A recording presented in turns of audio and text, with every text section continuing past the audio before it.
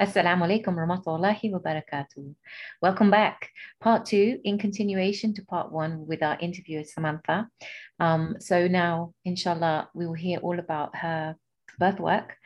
We had an amazing podcast just now with the story, her revert story, which is always very moving to hear. But this one was particularly moving. So inshallah, now I'll hand you over to Samantha. Yes. Yes. Glad to be back. So yeah, I'll just dive right in. I am still a new birth worker. I'll just start to say that this is still like a new kind of a thing to me. But my fascination with birth and with everything like that started actually from a bit of a, unfortunately, traumatic experience. I won't go into detail about it just because, people have their own opinions and whatnot. I don't want to subject myself to other people's negativity, but I will say that what happened very early in the pregnancy at about 6 weeks, and it resulted in the end of the pregnancy. That was about when was that? That was, I think, 2021. So, or no, I could be wrong. I think it was 2020, actually, the summer of 2020. Yeah, so I found out very early on that I was pregnant, and unfortunately, some things happened and it resulted in the end of the pregnancy. But it's okay. The experience that I had led me very much into this field of work. It was something that I never thought that I would be even interested in, to be honest with you. But at this point, I knew nothing about, the Western industrialized system of, maternity care, if you even want to call it that. But I knew nothing about it. And I was not informed about anything the way that I am today. It was actually very humbling because, like I said in the previous podcast, I was always like this spiritual kind of person and like a new age kind of person, where I was very interested in holistic care and natural, organic things, you know what I mean? So Yeah. this was definitely very humbling. But at the same time, the biggest trial that I faced so far in my life. And it took a really big toll on me and my relationship at the time. And emotionally, it hit me hard in a way that I wasn't prepared for. But alhamdulillah, I took it in my stride and did the best that I could for the sake of myself and my relationship. But it was a struggle for sure, definitely. So, yeah, so I mean, I can't remember exactly what got me so interested in like free birth and stuff like that. I think Allah just miraculously showed me one day on Instagram an account posting women's free birth stories. And this was right after, oh, actually, no, this was before my incident, my personal incident. So Okay. I had like an inkling of an idea of like that this existed, but I didn't know anything else beyond that. I just knew that women were doing this and that was it. And actually, I was listening to the Free Birth Society podcast Mm-hmm. a little bit. The stories on that podcast are great. Yeah, yeah. And I was amazed at what these women were sharing. So I would just listen while I was cleaning or driving to work. Like I said, I didn't dive really that into it because I didn't know like how to even get into it. I was just listening to these stories. And like I said, I was always like this like holistic type person who was very obsessed with living like as naturally as I could, all that.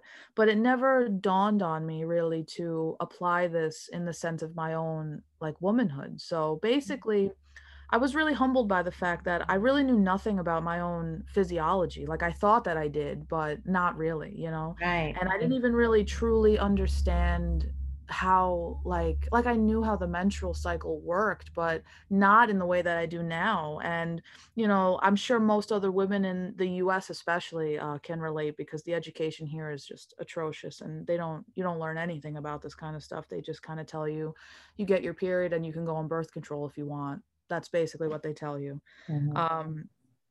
Um, so yeah, so listening to these women especially made me realize that there was a whole new world like that I was waiting to step into. Like I was fascinated with the idea of like hands-off pregnancy and hands-off medical care because what I went through, like it was just so like I'm sure a lot of women can relate. Like you just kind of go into it, like you go into like a hospital or you go into some kind of care center, like a Planned Parenthood or something like that, and they just kind of like move you along, and like the woman you talk to may be nice and everything, but they don't really give you any care, you know what I mean? Yeah.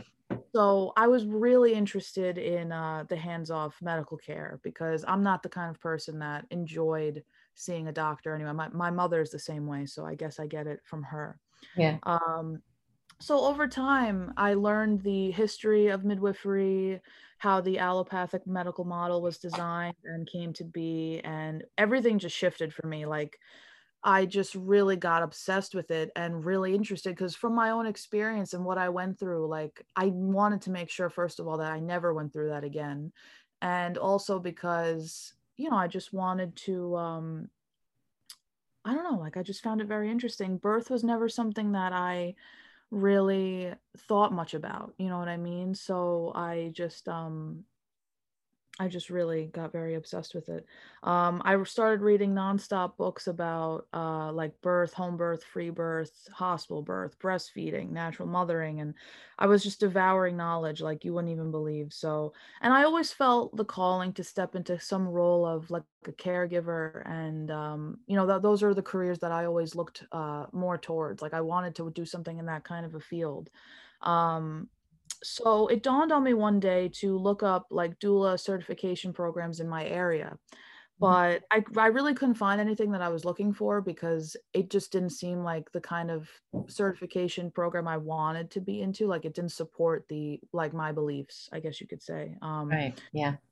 But then on Instagram one day, I saw there's a lot of like really great women who actually do their own like education programs and schooling and stuff like that. So on Instagram one day, I saw that registration for a school that was like opening for a school that like aligned exactly with my beliefs and my values and everything like that. So it was a big financial investment for me at the time, but I just decided to take the risk and I just jumped into it. And oh, I should have mentioned this is before I reverted to Islam. This was like, like I said in the previous episode, I reverted like a little over a month ago officially. This was back in I officially decided like I got into birth and everything in 2020, but Yeah. then like I spent like a year kind of getting familiar with all the concepts and learning and all that.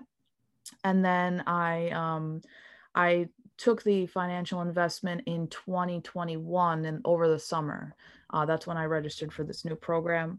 And I graduated from that in the fall or the winter of the same year. And since then, I've just been taking it very slow. I really learned a lot about just everything, like free birth, especially. That's, the number one thing, and just learning about how to support women, most importantly, and from my own experience, I really felt strongly about it because, during my experience, I just felt so alone. Like I didn't even know who I could talk to or what I could do about anything about the way I was feeling. And I wished so badly at the time that I did have a woman there with me just to talk to me and like help me through like the physical pain that I was feeling, because it was a very painful experience too. So so yeah, like it's just a very personal thing for me, and I just got really invested, and since then I've just been taking it very slow. I haven't even set up a website or anything yet, to be honest with you. Mostly because, like, but like around the time that I did graduate from this program, feeling confident and everything to serve and support women in the best way that I could. I'm just still trying to find my place exactly in the community. I do have an Instagram. For anyone who doesn't follow me, it is a traditional birth guide. I'm sure some of you may follow me already, but yeah, I just kind of post occasionally my thoughts on there. I'm not like actively working with women or anything right now. I'm just kind of learning from my fellow sisters and just taking everything in my stride, just learning more all the time, because around the same time that I graduated from the program was when I started to get interested in Islam. And so then I started to feel a little like, not like an outcast or anything, I don't want to say that, but just a little like alienated, just because all of the women that I were following were totally not on that same path, which is fine. I mean, it's not a problem. Like, obviously, I was not Muslim my whole life. I mean, it's not a big deal. I have no problem with that. It's just that, like, you know, there are like striking differences a lot of the times between the way some women go about things and the way that I would go about things. So, and you know, a lot of women, they I just didn't want to make anybody feel uncomfortable. I didn't want to start any arguments or controversies or anything like that with anybody. I didn't want to make anyone feel like, I don't know, like the way I was feeling. You know, I didn't want to alienate anybody else the way that I was feeling, if that makes sense. Yeah.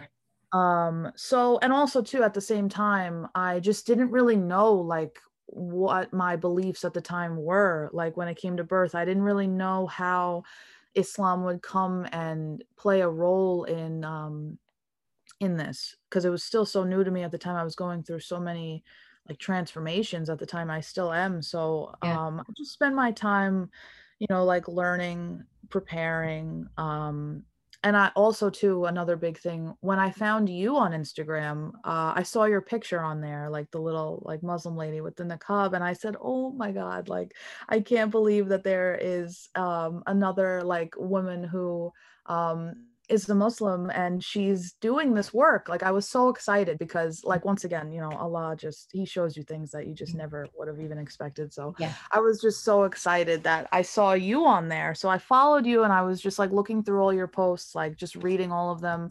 Um, especially the Islamic ones about birth and everything. And because there's so many beautiful things in the Quran, especially about mothers and babies and everything like that. So it made me feel really good because you know, I was just feeling like I didn't even know where to go. And, you know, of course, Allah stepped in and said, you know, I'll show you, you know. Oh, So, Alhamdulillah. you know, I'm so yeah. glad that I could be there for you.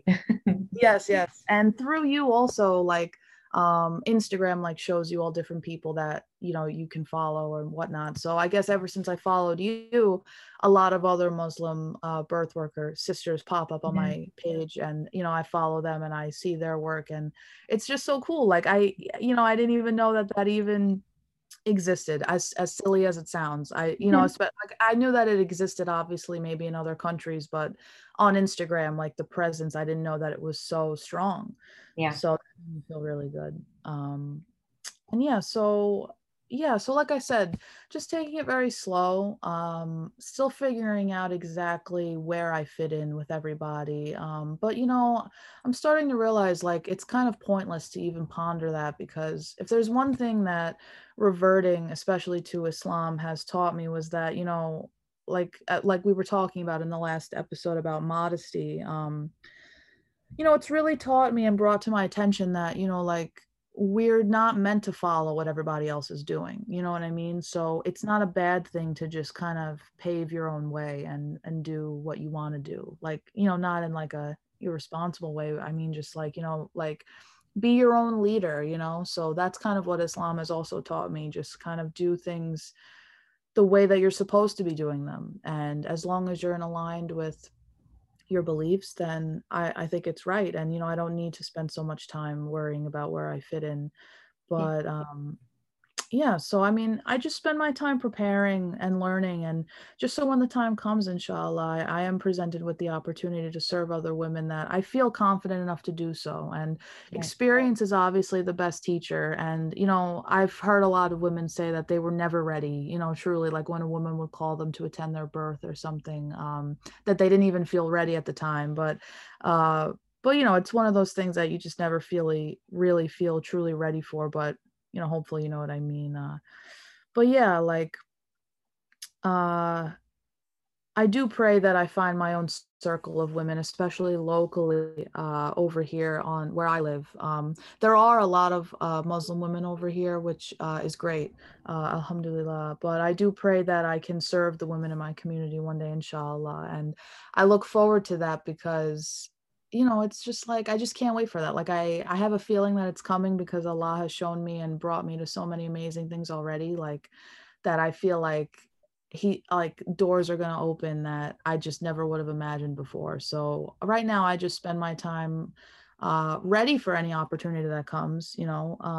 And I guess the first step would be, I guess, you know, deciding on what I want to offer exactly, and setting up like a formal way so that women can contact me if they need me, because I actually was a part of a local network over here that, you know, like I registered as like a birth keeper basically. And I did have one woman reach out. She said she did just have a baby. So, you know, it was already kind of too late, I guess, for me to be with her or tend with her with that. But she said if she ever has another baby, then she's glad that there's a local woman around. So, and, you know, I kind of went through the same thing that a lot of other women went through, or go through, I should say, where, like, you know, you feel like they're like the women in your area, there's not going to be anybody that's interested in natural birth or that wants a home birth or that wants a birth keeper. You know, they may think that you're irresponsible or that, you know, what you're doing is risky or against the law.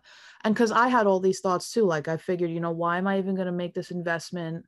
You know, all these like doubting, like self-doubting, defeating thoughts would come creeping in, like, why am I even going to waste my time with this? Why am I even going to make the financial investment when no women in my area are even looking for this, you know? But obviously I didn't listen to that. And I know that there are women now, especially because a lot of women I've noticed are really waking up to how just horrible hospitals are, like the environment, especially to give birth in. Like a lot of women I speak to have been saying this, and a lot of them are making the switch. They want to work with a midwife instead of working in a hospital, or giving birth in a hospital, I should say. Yeah. Or like a birth center or whatever. So they're making the slow steps to, I guess, change the paradigm that, you know, like women don't have to give birth in a hospital with all this, you know, like all these interventions, you know. Yeah. So which is very good. I'm very happy to see that. So I'm just excited to see where my work is going to take me. You know, like I said, my story with this is not very long or anything, but you know, I'm still just trying to find my way. And it's just something that I'm just so passionate about, that, you know, I really want to be doing this work. And it just so happened that right as I like was ready to take the leap and dive further in and start creating serious content and creating real services, that I went through this whole religious transformation. And I did go on halt for a little while. Like there was like a couple months that I think I wasn't even posting anything because I was so immersed in learning about Islam and all that. So it really kind of changed my direction a little bit. But now I'm starting to put the pieces back together and feel like, you know, I don't need to like worry so much about that, because, you know, the people who are like, you know, like what is meant for you is going to come to you. It's not going to miss you. So Yes. it's, you Yes. know, everything is going to be fine, you know. Yeah. So I'm not even going to waste my time even worrying about it. Um, because Allah has always provided me in the past. So why wouldn't He provide for me now? You know Yeah. what I mean? Yeah. Um, Exactly. so yeah, so I just look forward one day to serving the Muslim women in my community. Inshallah. Yeah. And I really look forward to that. And I really did find you very inspirational, because you were the first Muslim birth keeper that I ever came across. So that made me really excited. So I'm really excited to even be on this podcast, because I remember the first episode you ever posted that I listened to. I was at work, and I was like, oh my God, like I'm so excited to hear her and what she has to say and all that. And the first episode I heard was you and your husband. Mm-hmm. And it was such a cute episode. I loved it so much. And I remember you sent I me love a the message. podcast so much. So Yeah, I was mm, really touched actually when you did. I always find it quite touching when people do reach out, because I'm very unseen. You know, mm, I'm not shown, I don't show my face. And in the birth world, it's something that's quite, especially in England, in the UK, mm, the birth mm, scene, the birth world is very much everybody knows each other. You become very well known. mm, And I'm the first one to step up on the scene as a veiled Muslim woman. And I'm quite mild in character, but I'm not mild in my passion. Like my passion is just my fire, and that's not going to ever go out, I don't think. And I'm very active, you know, I'm considered a birth activist because I am active in what goes on. I mean, the system here is the NHS, the National Health Service. We don't pay for our healthcare here. mm, It's different to the US. So we kind of, you know, get a positive pregnancy test and we trot along to the local GP. We show them that, they enroll us, and it's just boom, boom, boom. You just follow the system, and you are in the system because it's free. people usually just go with it. They don't question it. So these obstetric violence, obstetric rape, this sort of over medicalization, unnecessary use of interventions is just increasing and on the rise, and it happens without people even knowing, and they blindly go in like cattle into this terrifying space and then come out traumatized, absolutely thinking that's what birth is, that is birth. And the worst thing is, it used to be minorities, marginalized groups, Asian. We've got the 5 times more kind of, what's it called, 5 times more, I don't want to say strategy, policy, it's just not coming to my mind, campaign. And it's basically Asian and Black women who die more than any other race in hospital in childbirth. But this does not cover the Muslim women. Not all Muslim women are Black or Asian. There are a large proportion are. But what about someone like myself? I'm not categorized as Black and Asian, but I'm a Muslim, and yet Muslims are very persecuted. Muslims are very, in fact, it was said recently by somebody I know who's very big in the birth world. She now believes it's no longer Black and Asians, it's Muslim women. And she's right, because the hate on Islam is no joke. Everybody, the Islamophobia is just rife in England. Islam is hated. Muslims are hated. We're taught to hate Muslims in schools. We're taught to hate Islam, the 5 pillars, the 9/11, the this, the that, the bombings here and there. Muslims are hated. And I'm not scared to say it. And it's the truth. It's the truth. Yeah, it's the truth. So when we go to we're vulnerable, we're in labor. We have to open our legs, expose ourselves to strangers. Do we not think they're going to take advantage of that position? Do you think they're going to be nice to us? I know. They're not nice. And we need safety. We need to protect each other. So Allah guided you, Samantha. Allah guided you at the same time that you became interested in birth. The first time when Allah puts the human, the nutfa. The nutfa is the sperm and the egg meeting together, the fluid, the liquid, the egg, the ovum, what grows into being a being. From the time of conception, subhanAllah, Allah knows everything. The creator creates. And that is where Allah wanted you. Allah wanted you on the front line, receiving. And Allah wanted you there. So Allah put you as a birth worker, but then Allah guided you gently into Islam. He couldn't have done it at the same time. Allah knows the plan. Allah wanted you interested in birth work first. And then to say, okay, now let's get you to the deen. Let's make you look at it from this perspective now. And you can take as much time as you like, but there is a need for you. There is a niche. You are in the same sort of, USA, UK are very similar in the societal, racism is institutional. There's a lot of immigration. Majority of people are immigrants, but yet there is still this instilled racism. And it doesn't go. It's disgusting. You even have people who are in multiracial relationships and they're racist. They have trophy husbands, trophy wives to try and kind of neutralize them, to make them look like they're not racist, but they're racist to the bone, to the core. Yeah, I know. And it's sickening. It is. It is. Nationalist. This nationalism, my area is very nationalist. Everywhere you go, it's the flag, the flag, the flag. And it's so disconcerting as for myself. I can't go out on my own with my children. It's not safe.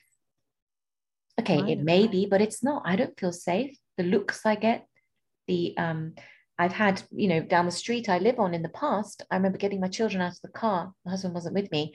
And someone threw a 2p coin. It's a small coin, but it's a big size, but it's small money. It's just 2 pence. It's like a couple of cents. It's nothing. It's cheap, but it's a big coin. Happens to be one of the biggest coins we have in the currency. And they threw it. It missed me by a centimeter. And I'm carrying my baby in to put him in the house. My God. Why would people do that? Or when I'm on a main road and I'm getting out of my car, and this was just when COVID hit. My husband had taken my other child inside the house. I was bringing my other one in. And as I was getting out of my car door, someone had their window down. It's a hot summer's day. Take your mask off. Oh my God. But I mean, it's ironic because there he is sitting in a car with a mask on. I know. I was just going to say that. COVID, we've had, I've had comments like F off. I'm not going to swear because I don't swear, but F off back home. But I am home. Yeah, that's where I'm from. Yeah. Or, ninja, or F off Pakistani. This is what I get a lot because I'm covered with they can't see my face. Right. So they assume I'm a Pakistani. This area has a lot of Pakistani women, but nearly nobody wears the niqab. I think there's about 3 or 4 of us who wear the niqab in this area. Right. It's very, very it's very serious, you know, what we go through. So imagine going through a healthcare system and you're with people who are doing these fake voices, fake smiles, plastic voices, plastic smiles, plastic care, artificial care. On this very voice, you know, the tone they use, and you just know, like you said, it's not really care. So Yes. creating safe spaces is so important because essentially we have to live, we have to survive.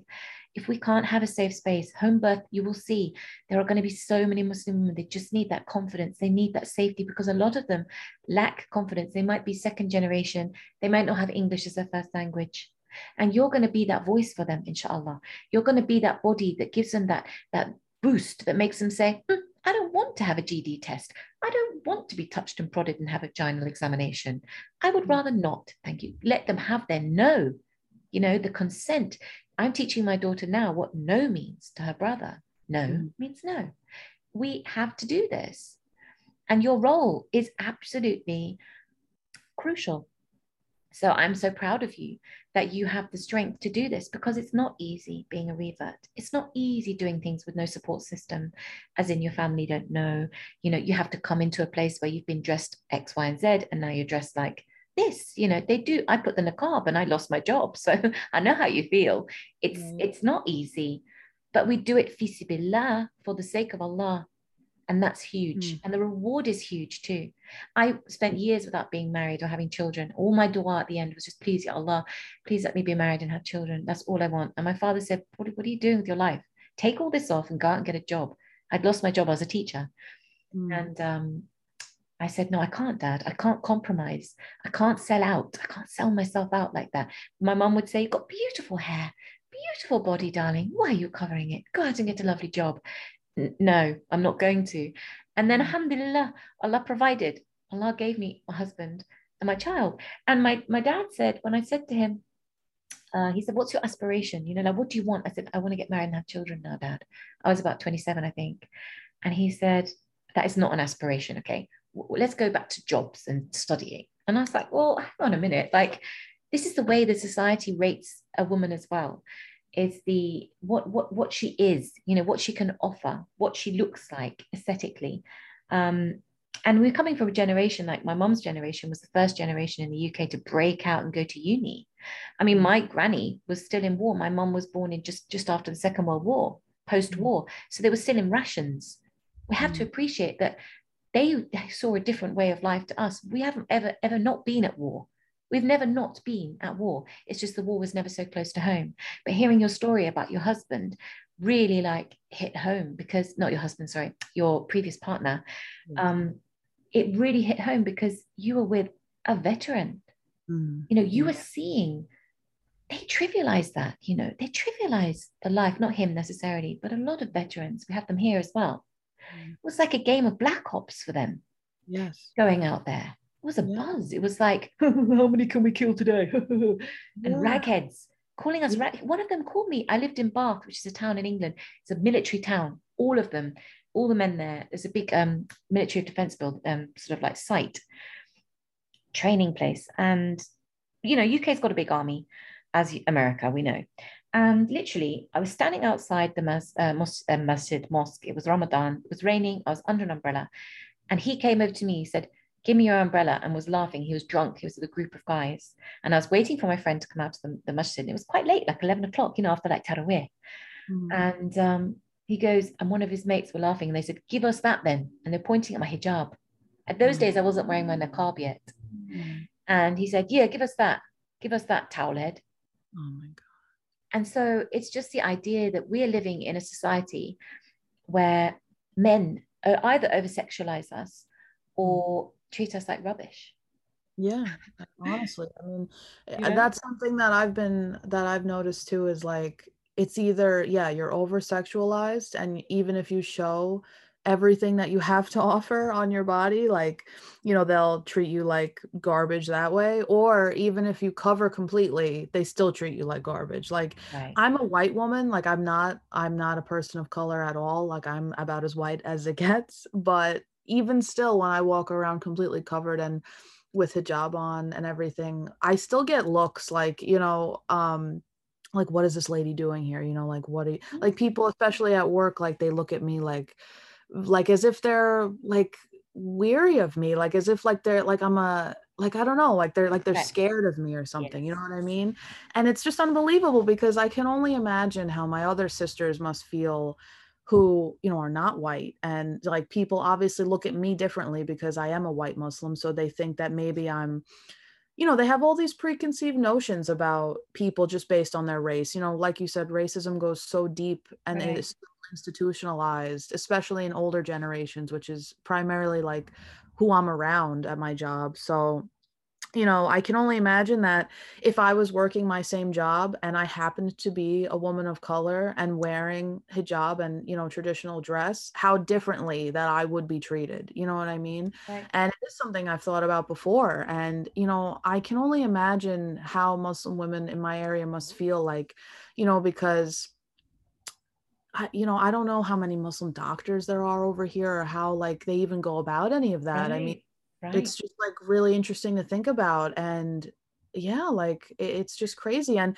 you know, actually, while you were talking, I thought of something interesting. When I was listening to a podcast, I can't remember which one it was, and I don't even think it matters, but I was listening to like a birth related podcast about like free birth and like natural birth and stuff. And um, the host of it was actually sharing an experience that she had with somebody. I forget. I don't think she was working with the. Oh, actually, no, no, no. She was working with the Muslim woman who was pregnant, who was going to give birth, and um, she even herself was saying things about Islam and making comments about, like, basically that Muslim women, the way that they choose to go about like this particular event, like giving birth, was like she was basically implying that it was ignorant and like these women, they don't really know what it means to be a woman. Like this is what I feel like a lot of women think, especially like new age, especially American women. Right. uh, they think like Muslim women don't understand what it means to be a woman, and Yeah, they because think we're backward. yeah, they think we're Yeah. They backward. say And it. I've had it yeah, they do. open. I've seen this written Yeah, on midwives' posts. They yeah, actually think we're backward. yeah. And it's like you know, and that makes me think too, like Muslim women, they must be scared, and they just Right. must be like they don't even know who they can really talk to, because you know, maybe they're speaking with a midwife who says, yeah, yeah, no, I'll support you in your birth, and you know, we'll do everything the way that you want. But then when, you know, push comes to shove, they really have no respect for them or their wishes, and they have no desire to go about things the way that they really wanted, that, you know, the woman wanted them to, like, you know. And in their own head, they really think that this woman, just because she's a Muslim, doesn't really know what she wants. She must be forced into doing these things because her Right. husband says so. You know what I And mean? and Samantha, they often think that because we come from a background where they think we're oppressed, we're easy to manipulate, therefore. We're easy to say, you need to have a C-section, honey. Yes, Yeah, yes, you can't birth naturally. yeah. Okay, thank you so much. Like, what the we actually I can. No, your pelvis is too small. This Yeah. is a common phrase that I have so many sisters in my community and that I'm in contact with who have had C-sections. Mm, I have not ever had one because I never would have one, yeah. unless obviously it's an emergency, because I'm not against intervention when emergency circumstances, of course. Right. Yeah, right, But right. unnecessary interventions, unnecessary over medicalization can be prevented Mm-hmm. with birth education and autonomy, and allowing people to have that autonomy. Mm-hmm. But they assume that a Muslim woman is a very easy catch in that sense. Well, obviously, you know, she's totally manipulated anyway, so I can tell her to do this, and she submits, and that's the problem. She Yeah. will. So, yes, a Muslim woman submits to Allah. We are very submissive by nature. We have to be. We are modest. We are shy. You know, our natural characteristics of a Muslima is haya. It's a natural shyness. We Mm-hmm. don't want to be exposed. We submit. We respect authority in the sense that if somebody tells us, look, a doctor, or, you know, if they're conditioned, a lot of people are conditioned to thinking that doctors and nurses are always right. The Right. hospital is right. Mm-hmm. And this is a cultural conditioning. I wasn't raised like that culturally, but my partner was, my husband was, and I had to, you know, educate him into knowing that actually it's not the best place to have a baby. It's just not the safest place. Right. But culturally, if you come from places like Pakistan, India, Africa, unless it's a traditional background, they do believe that the medicalization of the West is brilliant.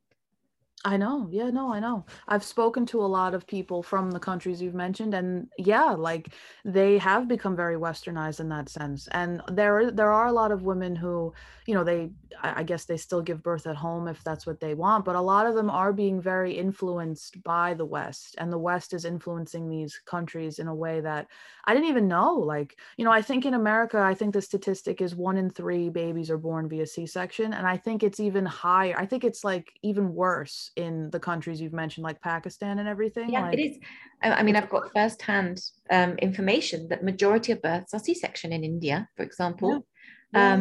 I don't know about Pakistan, to be honest, but I know in India it is. And Yeah. over here, the hospital trust is paid £7,000 per C-section.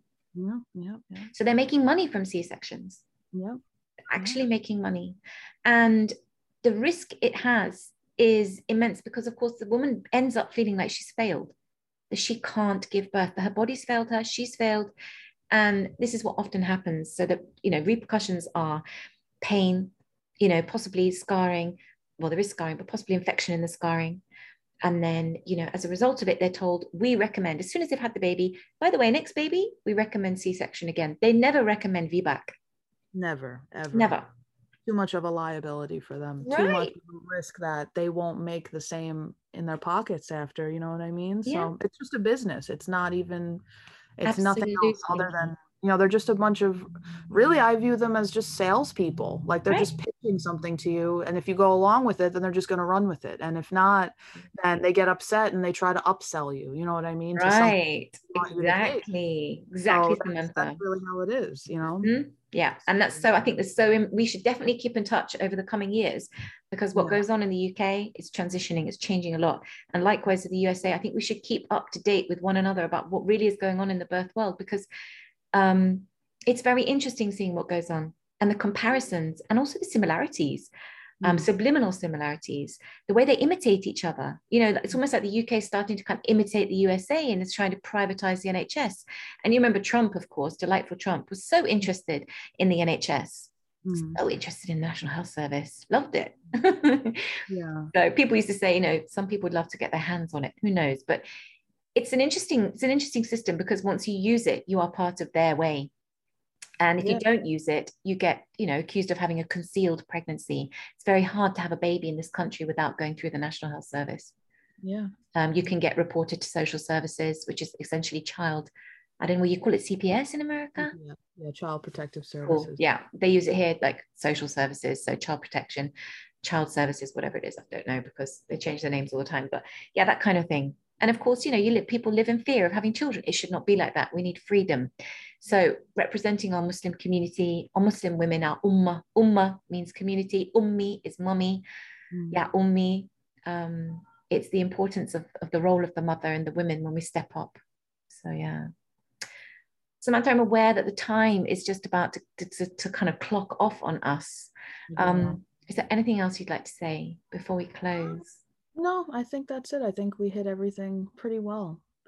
I have loved sharing this time with you. Jazakallah khair. May Allah reward you. Ameen for coming and joining, taking your time out. I really appreciate it. No problem. Thank you for having me on. It was an honor. Keep in touch, inshallah, Samantha. Yes, inshallah, I will. Absolutely. You take care. You too. Thank you so much. You're welcome. Assalamu alaikum wa rahmatullahi wa barakatuh. Wa alaikum salam. Thank you. Have a great day. You too, inshallah. Assalamu alaikum. Bye.